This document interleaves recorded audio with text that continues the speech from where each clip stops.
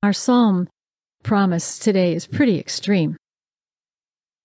Here's how it reads. Let God bless all who fear God. Bless the small, bless the great. Oh, let God enlarge your families, giving growth to you, growth to your children. May you be blessed by God who made heaven and earth.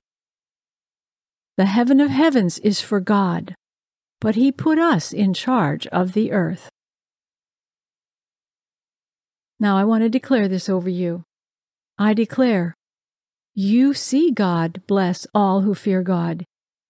You see Him bless the small and bless the great. You watch God enlarge your family, giving growth to you and growth to your children. You are blessed by God who made heaven and earth. The heaven of heavens is for God, but He put us in charge of the earth. Now you can declare this over yourself as often as you like. I watch God bless all who fear God. I see Him bless the small and bless the great. I watch Him as He enlarges my family, giving growth to me and growth to my children. I am blessed by God who made heaven and earth.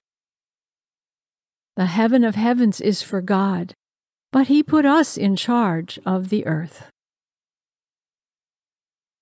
Amen.